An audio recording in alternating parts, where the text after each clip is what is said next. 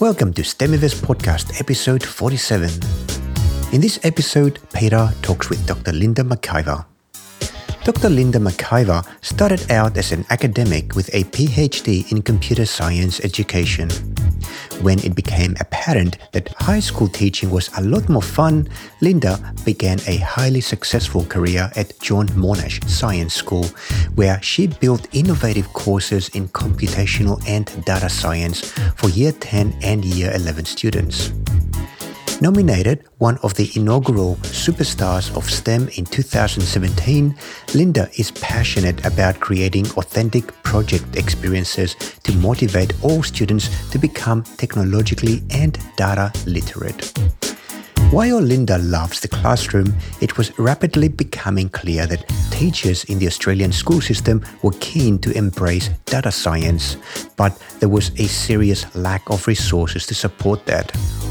That's why Linda created ADSE to support data science in education. This is Stemiverse podcast episode 47. Stemiverse is a podcast produced by Tech Explorations. Our mission is to help educators become awesome at teaching STEM, be it at home or in the classroom. Whether you are a professional or casual teacher teaching in a classroom, or a parent or caretaker teaching at home, this podcast brings you the knowledge and experiences of practitioners, academics, entrepreneurs, and lifelong learners who are passionate about education and strive every day to help our children prepare for life in a world of radical change and, why not, abundance. Well, Linda, thank you for being on the podcast. How are you today? I'm doing great. Thanks. It's really good to be here. Great. Good to have you on. Whereabouts are you? I'm in Melbourne. Melbourne. It's grey and threatening to rain. What's Melbourne like these days? Cold. Winter has hit with a bang. Yeah, it did. Yeah, Sydney's like that as well. So we've had a few cold days. The fireplace is on. Well, we use gas. It's not smoky fire. Try to keep our atmosphere clear. But it is winter officially. Yes, it certainly is. So I'm really happy to have you on our show because we've never had a data scientist before. So I've got a lot of data-related questions to ask you. And I also know that you are a superstar, like a superstar of science, which is another privilege to be speaking to you about. So I'd like to start a bit differently to how I normally start these interviews. So normally I ask people to tell us a little bit about themselves and their history. But in your case, I was looking at your website and I went to your About Me page and I was reading there about yourself, and you describe yourself as a professional outlier. I thought I've got to ask you about what that means. It's quite unusual. Do you know, I've never been asked that question before. No one's ever picked up on that before. I've been an outlier from very early on. I'm really tall for a girl. I'm about 185 centimeters tall, which, you can't help but stand out when you're that height, particularly when you're female. But also, I've always felt like whatever the demographic is, whatever the target demographic is, I'm not it. Because I tend to think a little bit differently, and my kids do too. And I tell them, it's a bit of a disadvantage at school where sometimes you have to really fit in and think like everybody else in order to get what they consider the right answer. But as you go along, thinking differently and being an outlier and being sort of slightly on the outside what people consider normal is actually a huge advantage. You just have the opportunity then to see solutions to problems that people just don't otherwise consider. If you follow the normal process all the time, then all you'll get is the normal outcome. Right, yep. But if you think differently, then you have the opportunity to make change. So actually that leads me to the next question. Did you always feel as an outlier? And then I suppose, how did that lead you, like from a child to growing up and becoming a professional eventually, from being like an outlier without a particular classification into a professional outlier? Yeah, I did always feel a bit different. I went to a girls' school, which for me wasn't a good fit because I tended to just relate more easily to boys and to be more interested in the kinds of things that boys were interested in than at least the girls around me, for the most part, were interested in. And so I always felt a little bit strange, but my family encouraged that. My cousin Chris gave me a Commodore 64 when I was really little. And it never occurred to him that was something a girl wouldn't want to play with. So I was learning to program in BASIC, and, I never did anything hugely technical, but I learned early on that you could actually control these things. You could tell them what to do, and you could tell them something they didn't already know how to do, and they would do it. And I found that really exciting. But it didn't occur to me that was something I wanted to do, or something I could do as a career. It wasn't something that I saw people around me doing, in particular girls. I didn't see girls doing that kind of stuff at all. And at school we were encouraged into, we were told we could do everything or anything, but we weren't really, it wasn't one of the highlighted careers. So I'm wondering, you've got a computer there, you've got a Commodore 64. In those days, those computers were not like in every house, right? It's quite unusual. No. And you're enjoying learning BASIC and controlling the computer. But at that time, it didn't occur to you that could be potentially a career. And I wonder, was it perhaps because maybe your school, being an all-girls school, in a way, even without, planning that particular aspect of schooling, it was kind of pushing girls to a particular kind of career, doctors, lawyers, things like that come to my mind. Is there any element of truth in what I said, in your case? So it was a fairly traditional school, and there was, the expectation was that we would do high prestige things probably, but not, nobody. I mean, computers weren't really on anybody's radar at that point. To be fair, I don't know that at a boys' school they would have been told they could be computer scientists, because I don't think anybody really knew what a computer scientist was. But we did have a really great teacher who, I don't think he was trained in computing as such, but he ran the computing stuff at the school, and he was very supportive. And, my friends and I used to spend hours at lunchtime on these really ancient Macintoshes. They weren't ancient then, they were high-tech. And we would play the Infocom Hitchhikers game, which nerds of my era will relate to, but probably no one's ever heard of these days. But it was a really exciting text adventure. And in a sense, it was a form of programming, because you needed very precise instructions in order to be able to do anything. And we were very into science fiction, and so we loved that. And the teacher was really encouraging, and he kept us going with that interest and showing us things that we could do. And it wasn't until I got to uni where I went to do a science degree. I was actually interested in genetics, and so it was going to be biology was the main focus, and I needed one more subject in first year. And I thought, computers are fun. And that would never have happened if it hadn't been for the Commodore 64 that my cousin gave me, and the encouragement of that teacher. To go, I know computers are fun and I could do this. This was something I knew I could do. I played with this and had fun. So I picked that as my fourth subject. And by third year, computer science was the only thing I was studying. Right. So there you go. So I guess your experience with this particular technology, even though it was early days, it did carry you over the next decades into a particular career that is squarely into what these computers or what these machines represented even back then. So absolutely. And it was I never had that message that I couldn't do it, because I kind of bypassed that through Chris giving me that computer. I knew it was something I could do, so I never bought into that whole, this is not something girls do or girls are interested in. I was already hooked. Yep. And the fear factor, I think, is the biggest thing that pushes people out of computing, and not just girls, but a lot of boys too. And I didn't have that, because I'd had this early positive experience. Frustrating, but positive.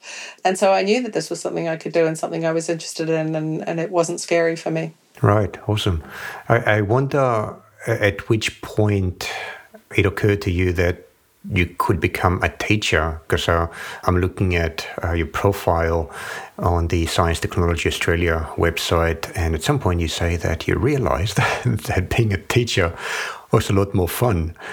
When and how did that happen? So I was an academic for a long time at Monash, and when my second child was due, they were having a round of redundancies, and I'd realised by that point that I wasn't driven enough to make a go of a research career. You have to be really pretty obsessed to make research work. You have to really give it everything you've got. Yeah. But I really enjoyed the lecturing and the teaching part. So I took a package and I stayed home with my baby for a while, and I thought that I wanted to go into teaching, but all of the teaching degrees that you could do were full-time, which is not really an option for a new mum. So I kind of shelved that, and I did a bunch of things. I was a project officer for the Breastfeeding Association. I was a freelance writer. I did communications and training with Oxfam in a voluntary position. And then someone I used to work with at Monash called me up and he said, look, we're doing this thing that you might be interested in. And the first thing I said to him was, you know I'm not coming back, don't you? Because I knew by then academia was not my thing. And then he told me about this new school that was opening, John Monash Science School. And I started work the next day, having said I'm not coming back. I was working for Monash on developing curriculum for John Monash. And within the year, I knew that every time they let me into the classroom there, I just had so much fun. That when they said you could actually teach here and do your teaching qualification at the same time, I just jumped at it. So you were developing courses in computational and data science, is that right? Yeah, it started out, I was helping them develop a year 10 computer science course and a year 11 computational science course. And that morphed over the years into data science for the year 10s. Awesome. So I'd like to talk more about your courses in a few minutes, but I've got another question, again, in relation to something that I saw in your About Me page. And I have to say that I really like it when teachers have got websites and, they talk about themselves. It just gives a good picture of what you're doing and where your passions are. So I was looking there in your About Me page, and I read that you are interested in opportunities to promote social science. I thought, this is interesting. Let me have a look at a few other parts of your website. I looked at some of your blog articles, and one of them, which you published recently, so that's back in April 6, titled How Your Choice Not to Immunize Could Kill. Do you know which one I'm talking about? Yeah, I do. Yes. Okay, so that's about immunization, right? So how people believe that it's their freedom of choice to choose whether they should be immunized or not, without considering that, there's a lot of other people who are sensitive in the kind of bacteria, viruses, etc., that are easily preventable through immunization, but these people have got a weakened immune system perhaps, and they could die. So it's the lack of understanding of herd immunity that's the problem. Yeah, so I guess there's a lot of data science coming through that. Of course, there's biology and medicine, but I think there's a lot of education that is involved as well. So I wanted to ask you, what do you mean by social justice? And what kind of opportunities are you looking for to promote social justice? Yeah, so I've been interested in social justice for a long time. I became aware of the fair trade movement many years ago and actually wrote a few articles about it and went around interviewing people to find out more about it. And for me, what it comes down to is that when you're born into a position of privilege, as I was born into a very comfortably off white family in a very prosperous nation. I believe that we all have the responsibility to lift everybody up at least to our own level of privilege. And there are a lot of people out there who, through nothing but accident of birth, are not in the very comfortable and safe position that I'm in. They're in war-torn countries, or they're in poverty-stricken countries, or they're or here they're struggling for by being born into a poor family or a poor neighborhood and just not having the same advantages that I have, or by virtue of race. I don't have to think about my race and my nationality, my skin color, or my sexuality, because none of those things work against me. But if they work against you because you happen to be in a minority or a group that somehow got a prejudice against them, then everything's so much harder. So I think because I've got it relatively easy, it's my responsibility to to make it as easy as I can for everybody else, to lift everybody else up, give them at least the opportunities that I've had. Right. So that's what social justice is for you then? Yeah, and absolutely. Do you get the opportunity to promote social justice? Yeah, so I write about it a lot. I work in it a lot. I have a strong focus. It's one of the reasons I made the Australian Data Science Education Institute a registered charity rather than a startup intended to cash in on the need for this kind of education, because I want to make the resources that I put together free. I want to really support particularly low socioeconomic status schools and schools that don't have the resources to spend a lot of money on professional development and on, resources and toys for the students. I want to make sure that they have the same opportunities as the wealthy schools and the schools in prosperous neighborhoods and that kind of stuff. So I see. So you took your two passions, which is data science and social justice, and you built a non-profit organization, the Australian Data Science Education Institute. And that's how you promote social justice, right? Through ADSE. Is that the correct pronunciation of the initials of Australian Data Science Education Institute? ADSE or EDSE. Yeah. Could you tell us about the institute, please? Okay, so the Australian Data Science Education Institute is specifically focused on supporting teachers to put data science into the way they teach everything across the curriculum, from the obvious science and maths through to history and geography and even English. Because increasingly in the real world, data is the way things are studied and the way they're done in everything from, business to science, and data is a fundamental part of our lives, and it's a fundamental ruling force increasingly in our lives, and we don't understand how it works or how it's used for us or how it's used against us. So it's really important that kids become data literate and know how data is being used and what it can achieve, and also what the risks are, but also that they can use it themselves and use it in a valid and effective fashion to help make the world a better place. Yeah. If we are all data and science literate, then we can make incredible progress. But one of the things that holds us back is this lack of scientific literacy and the lack of data literacy. So we really need to work to build that into our education system. Yeah. It's interesting how, especially the last few years, with the proliferation of smart devices and social networks and things that actually eat up a lot of data, create a lot of data and share it with everybody else on the planet, how data comes to the forefront when some of that is lost or stolen usually, or, there's a breach. The Facebook one just about a month ago, or a couple of months ago is a big one. Yeah. So this is something that brings data to our attention, but it's actually fundamental to a lot of other things. And this is why one of the reasons I wrote that post about vaccinations and the anti-vax movement, because if we were all scientifically literate and we were all data literate, then anti-vax would not be a thing, because the data and the science on vaccinations is so clear that the benefits far outweigh any risks, and that if we vaccinate everybody, we save lives and millions of lives. So there's no scientifically valid reason for the anti-vax movement. And if we were all science literate and data literate, that would not be a thing. Climate change denialism would not be a thing. We could make progress. A lot of this stuff is holding us back because we just don't understand. You just described a perfect world.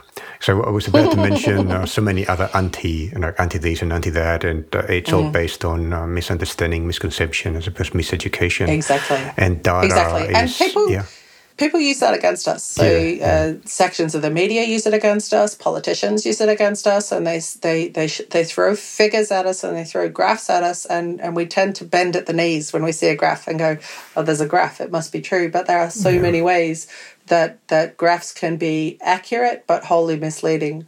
So one of the fundamental things we need to teach in data literacy is, when you look at a graph, what questions do you ask? And how do you know whether that graph is valid or not? For example, there's a classic graph used that was used by the Daily Mail some years ago that showed that climate change wasn't a thing, because it showed the variations in temperature, and it showed from 1997 to 2012, and it showed that this was one section that started at the same place that it finished, and so they were like, see, it's not increasing.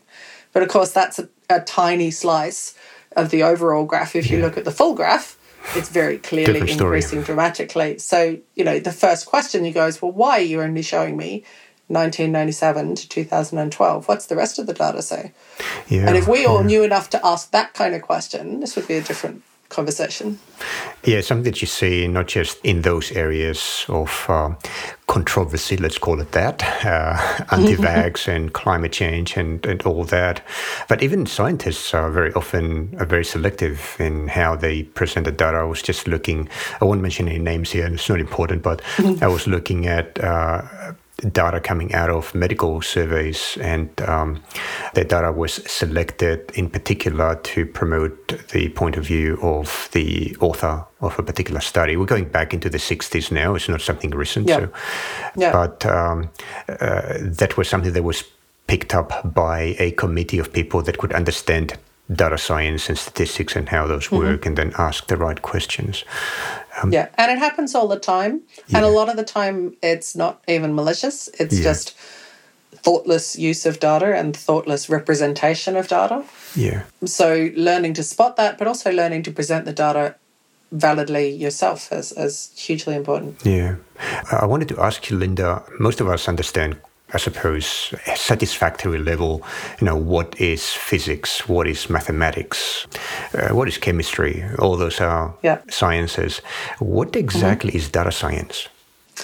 So one definition I saw of data science recently that I really liked is that it's applying scientific method to solving problems using data. I think that's quite a nice summary, but if you want to break it down, it's the collection of data and how to do that in a valid and unbiased way, and that's a huge can of worms. The analysis of data, and again, so many ways you can go wrong deliberately or accidentally. And then the communication of data is the really important thing, and that's often through visualization. But how do you make those results meaningful? For example, if you think of an MRI scan, it comes back to us as a picture of the brain. But an MRI it's not a picture, it's not a photo taken of your brain. What that picture is a visual representation of a really complex statistical process. But they've mapped it onto a picture of the brain so that we can understand it, because you can see, the areas of the brain, and you can see, you can understand what you're looking at because it looks like a picture of the brain. It's not actually a photo of the brain, but if we represent it as that, then we have a way of understanding it. So a brain scan, I'm going to translate what you said so I can understand it. So a brain scan is not taken by anything equivalent to a photographic camera, right? Like with a CCD sensor that actually captures light. So let's call that a sensor, and that at the other end of that sensor, numbers come out.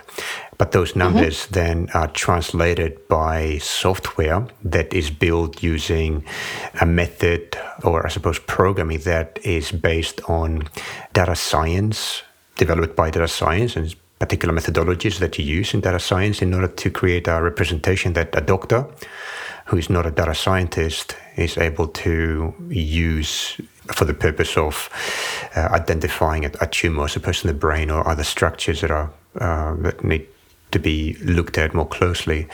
Is that how it works? Yeah, that's exactly right. So in particular, in the case of a functional MRI scan, which shows you which parts of the brain are being used. So functional MRI is used to understand the structure of the brain, and we will take images while take movies while people are doing things. So like you might be doing a mathematical task, which areas of your brain light up when you're doing addition, or you might watch a sad movie and they look at which areas of the brain light up with that emotion. Again, you get what looks like a picture of the brain out and little areas lighting up, but it's that representation of the mathematical process that translates the data that the sensor gets into an image that a doctor can understand or a researcher can understand. Yep. And the thing that functional MRIs are a bit of a cautionary tale, because for the first 15 years when we had functional MRI scans, the software that was making that translation was actually flawed. And they were getting up to 70% false positive results, meaning that for those 15 years and 40,000 studies, the results were not what we thought they were. Wow, yeah. And because they only stored the analysis rather than storing the full data, they couldn't go back and reanalyze it. So those studies are useless, although almost certainly still being cited. Oh, there you go. Well, it's quite interesting.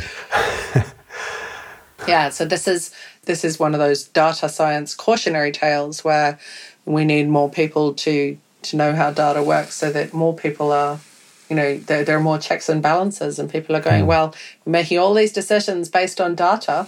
Is it accurate? Is the analysis right? Are we actually working on a correct understanding of the data? Yeah. I guess another lesson from this is to never throw away your data, right? Don't just throw away your data and keep your deciphered version of it, I suppose, your decoded version of your data, because your decoding could be incorrect. And if you don't have the original, you can never go back to fix it. That's right. Yeah. But we don't always have that option. If you look at the square kilometre array, for example, the huge telescope system that we're building, that's getting 68.4 terabytes of data per second. You can't store it. And bigger hard disks. You just can't. The synchrotron, the Large Hadron Collider, there's so many sources of data that we have now where we simply can't store it all. So you have to store the processed version. Yeah. You really want to be sure that processing's right. I suppose you need a better, like a zip encoder to shrink your data. Yeah, lossless data compression. Compression, the ultimate goal. That's part of data science, isn't it? And actually, with that reminds me of another question I want to ask. Can you give us some examples of where data science is really changing our everyday life? Not just, when we have a brain tumor, knock wood, or when we are scanning the universe for signs of life or whatever else we are scanning it for, but everyday life. Where's the data science? So data science is in so much of what we do now. It's in the control of the traffic lights, analysing traffic patterns and traffic flow and trying to optimise the traffic light sequence to optimise traffic flow. That's data science. When you buy something on Amazon and it recommends other things you might like, that's data science. When Facebook suggests friends to you, that's data science. It's under the hood, it's kind of in the background, it's changing a lot of things. For example, there's some concern at the moment about our medical records being digitized and kind of held by the government in a central place, but there's immense potential for that also to be an incredibly positive thing. One study that was done a couple of years ago on Parkinson's disease discovered there were clusters of Parkinson's in particular areas of rural Victoria. Right. And when they analysed that and looked at sort of what connected these two areas and things like that, they discovered that it was associated with a particular pesticide used on barley crops.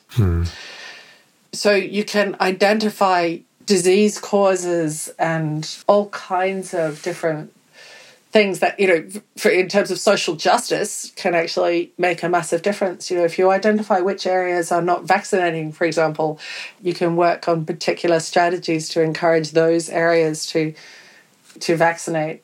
We can actually really improve our quality of lives dramatically. So it's quite interesting then. Pretty much every aspect of our life in modern society is affected one way or another by data science and the methods that are developed there and the capabilities that are developed. I'm thinking like cars. You mentioned traffic. I believe there's a lot more work to be done there because I feel like I'm constantly stuck in traffic. But but I imagine, say, not just traffic on the road, but air traffic.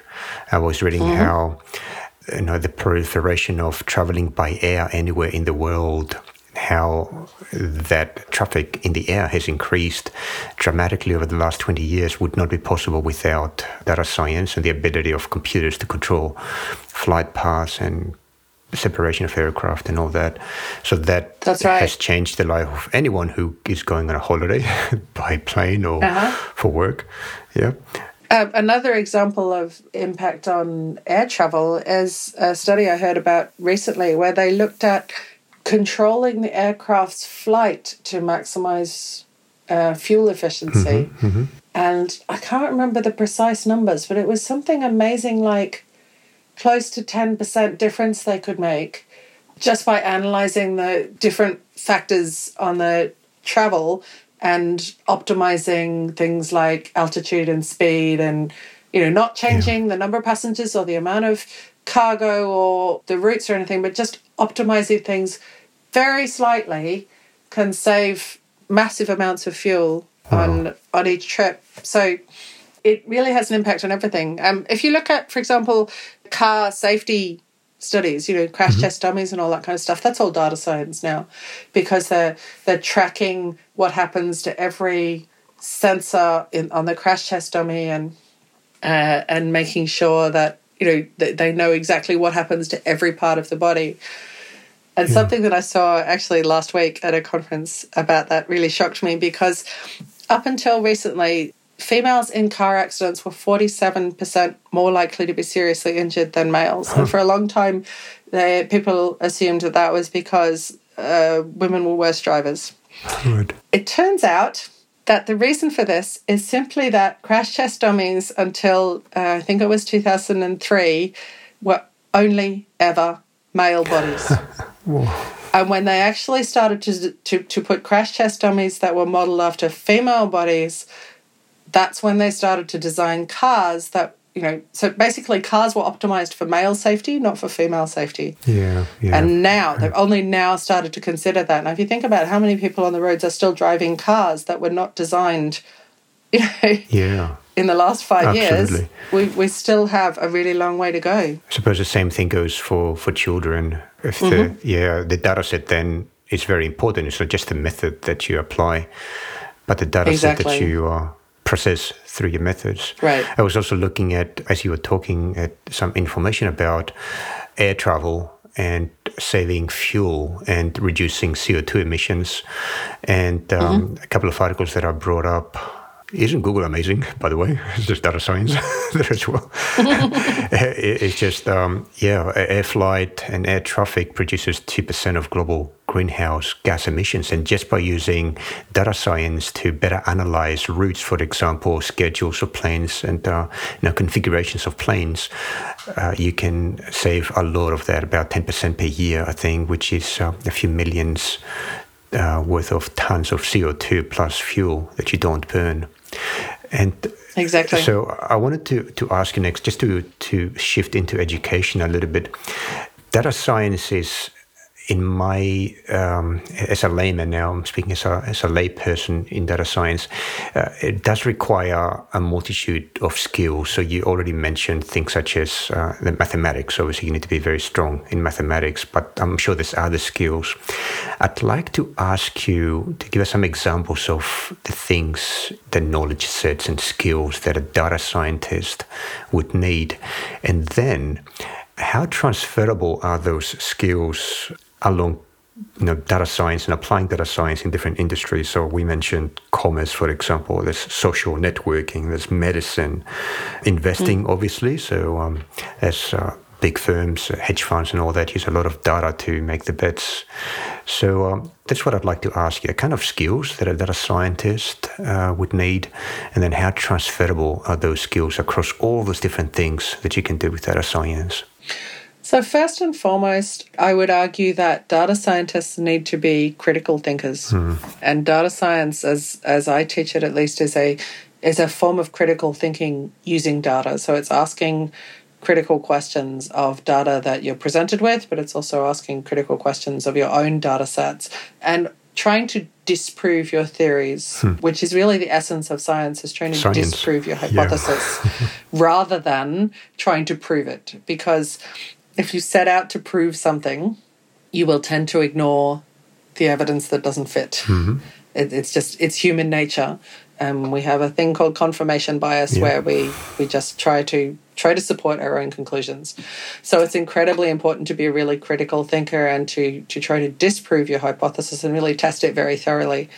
One example I heard Professor Jeff Webb from Monash Uni use was a great one. He'd been asked by a company to find out what customers who bought lingerie also bought, so they could try to maximize their profits. And he found that 95% of customers who bought lingerie also bought lollies, and they were really excited by this result. It was like, great, we can maximize this. But when they looked into it further, they found that actually 95% of all customers buy lollies. So he could have stopped at that first conclusion and gone, right, I'm done. We know there's this correlation between customers buying lingerie and buying lollies. If you keep looking, you can disprove often that first theory. And in fact, I had that with the data set I was working with just recently. I was looking at a data set that shows solar installations by postcode around Australia. And there are some naive ways to kind of work with that data set. And the first thing I did was I just sorted it. I went, what are the top 20? And I looked, and of the top 20, almost all of those postcodes were in Queensland or WA. It's like, oh, wow, Queensland and WA are absolutely leading the way in solar installations. That's really interesting. I wonder why. And I started looking at, regulations and subsidies and all that kind of stuff, and I couldn't really find a reason. And when I went back and looked at the data again, this time I averaged by state, and I found that actually Queensland and WA are not leading at all. It's just that the top postcodes happen to be in Queensland and WA. And that kind of thing often happens where you get a new a suburb with a lot of building going on, because new buildings have to have have to meet the code and tend to have more solar. So I was completely misled by that top 20 thing into thinking that they were the top states. But in fact, when you look at the whole data set, turns out they're not. And I felt really bad about that. And I'm like, oh man, that was a data science 101 fail. But then I went and looked at the reporting around that data set, because it had just come out. And all the reporting was, oh, look, the top 10 were all in WA and Queensland. Or were the reports on newspapers? So I wasn't alone. People were all... It's very easy to look at that first naive solution and go, right, I understand this data set now. Yeah, sensationalized. Right, so you have to be critical. You have to be really skeptical, and you have to really drill down and look at your data in as many ways as you have at your disposal to make sure that you understand it. And those skills, they're phenomenally useful anywhere. And data science, everyone's employing data scientists now, from hospitals, universities, banks, retail companies. Everybody needs data scientists, and they're all basically the same skills. It's just give me a data set and let me understand it and let me communicate it. Just a quick parenthesis for anybody interested in critical thinking and confirmation bias and things of that sort. You can listen to episode 33 where we talked to Tim Mentham on the power of critical thinking. It was actually a very interesting conversation, and a lot of what you're saying, Linda, is just reminding me of that interview. It's quite interesting. I'll have to go back and listen. So I also wanted just to continue on the same track that we've said about other skills, like concrete skills such as mathematics, programming, computer science as well. I know a lot of people don't know the difference between computer science and data science. If you could explain what the difference is. Well, I think that would be a whole other podcast. It's not. There's no simple answer. Yeah, right. Go timing. The difference between computer science and data science.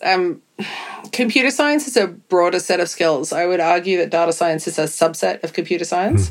Computer science is all about not just programming, but the algorithms and efficiency and finding optimal solutions to things. Data science is that, but with a data focus. So can I jump in there and just give a little example, and you can tell me if my example is correct or not. So I'm thinking that a computer scientist would be interested in figuring out an algorithm that could sort a bunch of numbers really, really quickly and use minimal memory in the computer. And a data scientist would be interested in taking that algorithm and applying it in data that is coming from a medical scanner, for example. Would that be kind of a correct analogy? That's a pretty good analogy. But of course, these are not distinct. skills that you can put in two separate boxes. There's a huge amount of overlap. Like everything pretty much in science, right? Everything is just that's right. mixed up.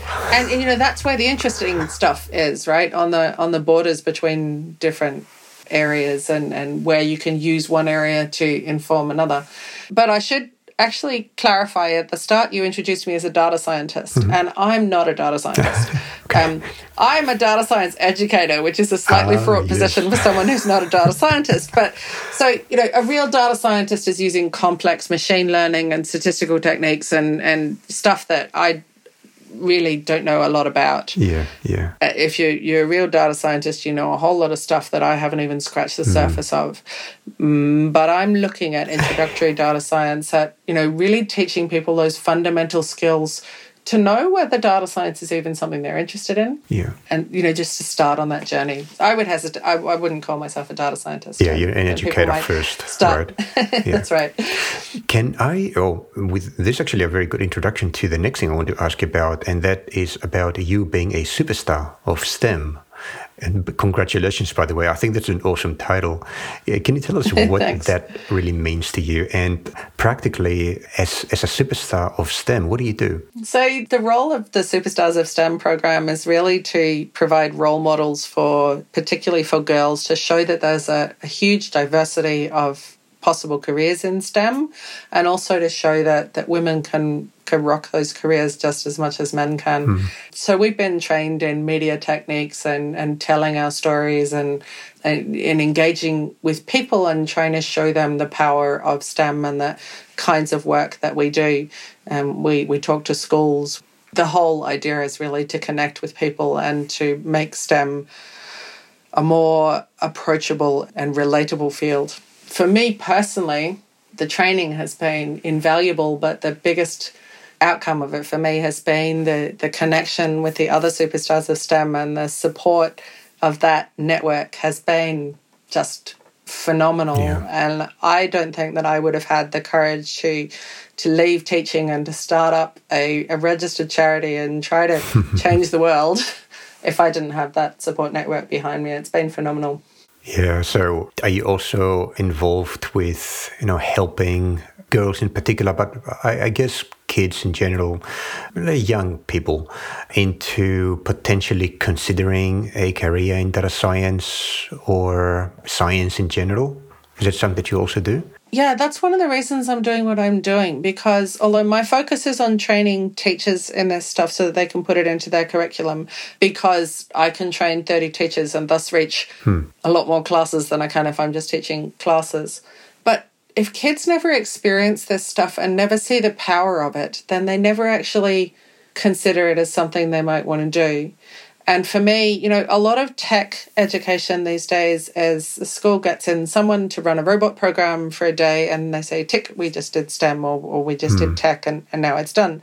And that might be fun, but the kids aren't learning how relevant this is and how important this is. Yeah. So my focus has always been on using real data sets so that the kids have the opportunity to make discoveries, to find things out that people perhaps didn't already know, to make scientific discoveries, to contribute to scientific research.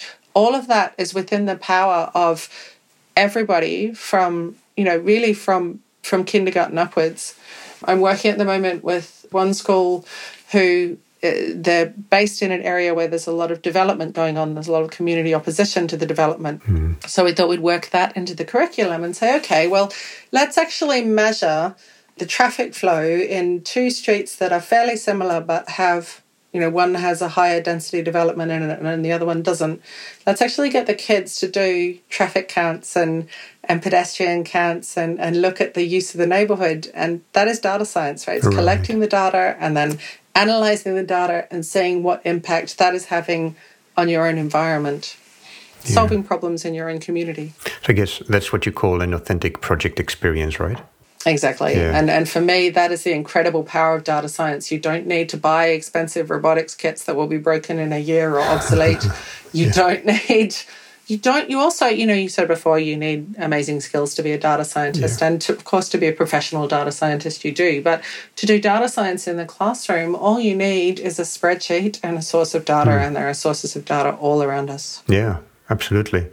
And the impact, actually, I should say, the return on investment, it could be enormous, like all the things that we talked about earlier, including probably the one on top, the ability to think critically and then use tools that you learn in data science to make decisions, perhaps, find out what's true.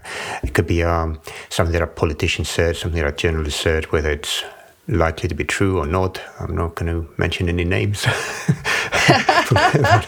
We could be here all day if we start that game. Yeah, I had another question earlier. I'm not going to ask it now because there's a couple of others I want to put in, but I was thinking of well-known politicians and world leaders who shall not be named, who hang on the idea that gut feeling or living your life depending on some kind of intuition is superior to using logic and data analysis. And I think you already answered the question. Well, we all do that a lot. It is the way the human brain is kind of is optimized to work in some sense. Yeah. So we need to challenge our own assumptions as well as everybody else's. It's all about discipline, isn't it? And it comes back to education as well, to be able to question yourself and whether you are right, not to automatically support your gut feeling, but to recognize that it is just a gut feeling and test whether the data supports it. But it takes discipline to do that. Exactly. One of the things that, one of the examples I use in my talks is of a study some years ago that was conducted on the Israeli parole board. And they were looking at factors that led to prisoners getting parole. And they were looking, was it the type of crime? Was it the gender of the prisoner? How reformed they were? What their behaviour was like? And they found that one of the key factors in whether the prisoners got parole or not was actually how recently the judge had last eaten. And this was across a range of different judges. It is absolutely true. You can look it up. I can send you the reference. It's a classic psych study, really, because those judges would not have told you that the reason they didn't give that guy parole was because they were hangry. They had reasons, and they had very valid reasons for it, and they had thought it through. We don't know.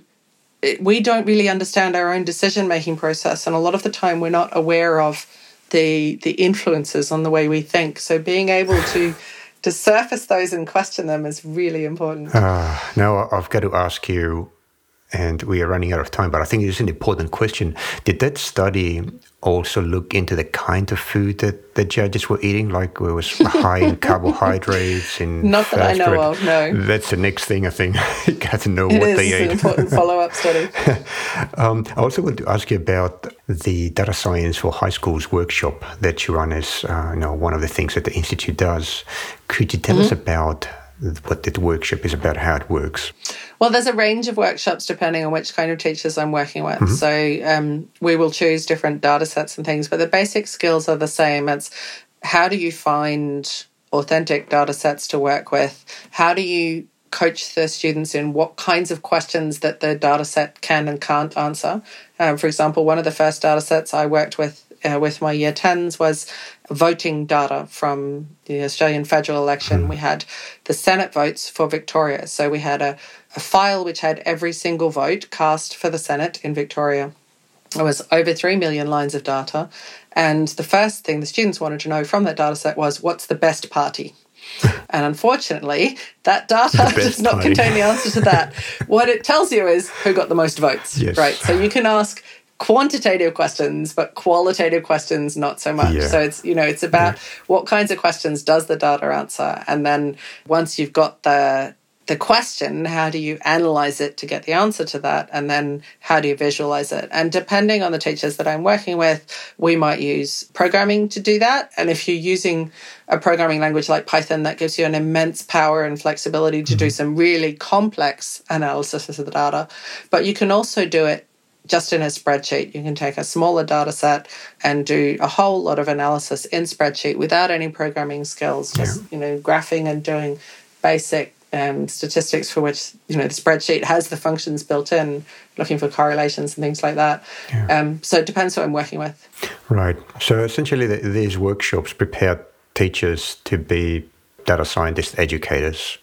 Yeah, but in the context of their own subject. So, for example, an environmental science class might look at particulates in air quality data, which is one of the data sets I've been working with from CSIRO. is some Sydney air quality data. Whereas a geography unit might look at land use or farming practices. Like water sources and rivers and yeah, things like that. Exactly. Or, even climate data and ice cover in the polar regions, things like that. Whereas maths might just be looking at the graphing aspect of things or at the stats, depending on what unit we're working with. The goal with the workshops is the teachers come away with a data set that fits their needs, worked up into a set of exercises or assignments or, classroom lesson plans that they can then take back and use in context. Yeah, great. Yeah, I think this is a great initiative, and I'm really pleased that it exists. I think if I was a teacher, I would definitely take your program. And I'm actually, yes. Tell us about how do you deliver? Is it like an online program, or do you go into a classroom with teachers to deliver it? How does it work? Like if I'd like to take your program. I have been running some workshops as part of conferences, so you can sign up to go to a workshop externally to your school, or I also work with schools. I'll go in and run a workshop for all teachers or for a particular faculty, or do some one-on-one work. Right. It's up to the school. And I'm also building a collection of resources on the website so that people can go and just look at the resources, and if they're happy to download and run with them, then they can. They're freely available. The other thing that I'm doing that I think is incredibly important is I'm building a network of teachers who are interested in doing this kind of thing so that they can support each other, because there's no way that a single institute can support every school around Australia, 24/7. That's a lot of data. And it's really important. We know that when teachers get a new thing to do, when it goes pear-shaped, because, new things always go pear-shaped at some point, you have to have somebody there to turn to and go, when I tried to do this, this happened. And then there are other people who can go, oh, yeah, I did that, and I got around it this way. They need support at that point. So building that network of teachers who are doing this kind of thing is really important. If people would like to find out, for example, when the next workshop might be happening, or information about how they can contribute, do they just go to your website and you've got a contact us form there? Yes, go to the website. Sign up for the mailing list is the best thing, because it only comes out once a month or so, but that'll contain information about upcoming workshops and ways you can work with us, volunteer with us, sponsor us, all that kind of stuff. I've just signed up, by the way. Awesome. Excellent. That's amazing. Great. I'd like to move into rapid fire questions now and ask you, what's your favorite programming language? Python. Without a doubt. Python. Yeah, I'd guess so. Yeah, and I can hear the screaming out there in the ether. No, this is a very religious question. Not from you, though, from the people listening. But the reason I like Python is because it's a very easy language to learn. It's got a nice readable syntax, but it's also a real-world language which has extraordinary power for, especially doing, text processing and data processing. Yeah. It's brilliant. It's no accident that Google was built on Python, like the first spider algorithm from Google was implemented in Python. I did not know that. That is cool. But I think Python, one of its advantages, other than the syntax as well, is that it has libraries that are perfect for data mining, for things like data mining and other, algorithms that are very useful in data sciences. So that means, right. If I understand right, it means that you don't really need to write that much Python code once you learn how to use the existing software that other people have written to do data science work. So not many other languages have Doesn't matter what you want to do. There's a module out there to do it. Yeah, absolutely. What about books? I'm very interested to know what people like you read. And what are your favorite books in both data science and education? So my two most fascinating books at the moment would be Weapons of Math Destruction by Cathy O'Neill, which is it's a really good one about... It's really about fairness and inequality in the use of big data. Yeah, it's a fascinating read. And the other one, which I just finished reading recently, is Predictably Irrational by Dan Ariely, and it's a fabulous study about the way we make decisions and the things that influence us that we don't not even aware of. And, just the way the brain works, that we are quite irrational in our decision-making process, but that if we know the ways in which we're irrational, we can work around that. Another one in the same vein is Thinking Fast and Slow by Daniel Kahneman. I really like those titles. Like half the book is a title. Yeah, absolutely. That's great. Thank you. Cleverly worded. Yeah, that's really good. Speaking of books, have you read The 7 Habits of Highly Successful People? No. So it's one of the books that I've read, and I am fascinated by the things that people do to, augment their effectiveness, I suppose, the productivity, things like that. Do you have any habits that you believe are contributing to you being highly productive and effective person in your life? I think that thing that you picked up on initially is probably the single most important thing, which is the professional outlier. Mm-hmm. Being different, seeing things differently. When I first set up the Australian Data Science Education Institute, I spent the first couple of months looking around going, this is such an obvious idea. Somebody must already be doing it. Yeah. And to my astonishment, I could not find anybody doing this really anywhere in the world. There are, teachers doing stuff, but there's not this kind of overall approach. And I said to my friend, it's so obvious, I can't understand why everyone isn't doing it. She said, it's only obvious to you. And I think that's a position from which you can make change, where you can see things that other people don't see. Yeah. It's so interesting as well. Like, we are working with children, and I find it very common, that children feel awkward if they perceive themselves as not fitting with the rest of the classroom. So you don't want to be the odd one out in a classroom, right? Yeah. And that's how I felt as well when I was a kid. And me too. In reality, we should really be very careful to explain to children that it's okay to be different. And actually, it's a good thing to be different. You get to be comfortable with your difference, because it's going to take you places. I could not agree more. I think we need to encourage our kids not to fit in, to be different, to do things differently, and to challenge the status quo. I think that's how change happens. That's how progress happens. Well, guess my second last question is, what advice would you give to a new teacher just coming out of teaching school? Don't believe that it has to be done that way just because it always has.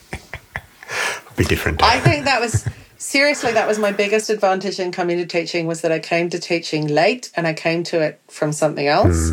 And therefore I was not hampered by 20 years of having done things the way they'd always been done. Yeah. And I had the confidence to go, we can do this differently. And I have the advantage of teaching in the computer science space, where there isn't a lot of history, at least in high school sense. So, I was able to create things from scratch. But you can do things, you can do new things, and you can try new things. And that's the only way that education will advance. Yeah. So don't be afraid to try new things, and don't believe that it has to be done the way everyone else does it. Yep. Education is not copy-paste. No. You got to be flexible, evolve with the world around you. Yeah, great. Thank you for that. Last question, seriously now. Here's my last question. How can people get in touch with you? Do you have, obviously you've got an email address. Is it your preferred method, or do you have social media where you can get your data aggregated by Facebook perhaps? So I am very active on Twitter. You can find me there. Yeah. You can, as I said, sign up on the website. Sure. Sign up for the mailing list. Just any way you can find me.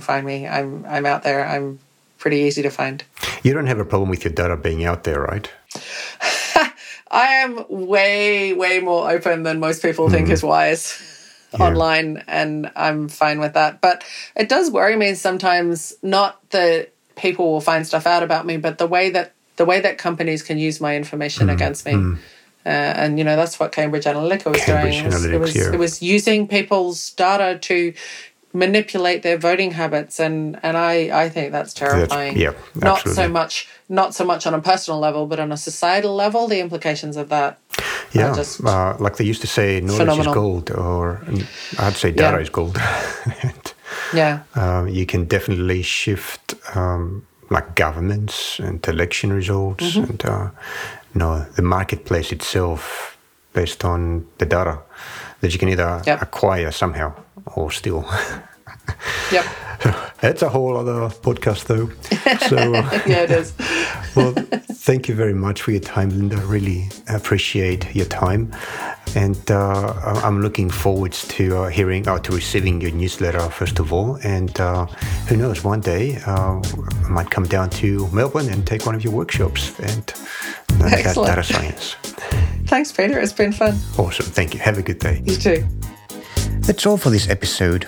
The notes for this episode that include links to many of the resources mentioned and information on how to get in touch with Linda are available on our website, techexplorations.com/p/Stemiverse. Each episode comes with its own page on the Tech Explorations website and a goldmine of information in the notes. This Stemiverse podcast episode was produced by Tech Explorations. Do you have any questions or suggestions? Would you like to nominate a friend or colleague to be our guest? Please email us at pa@texplore.com. Subscribe to us on iTunes by searching for the name of our podcast, Stemiverse. That's Stemiverse. Thanks for listening, and we'll see you again next time.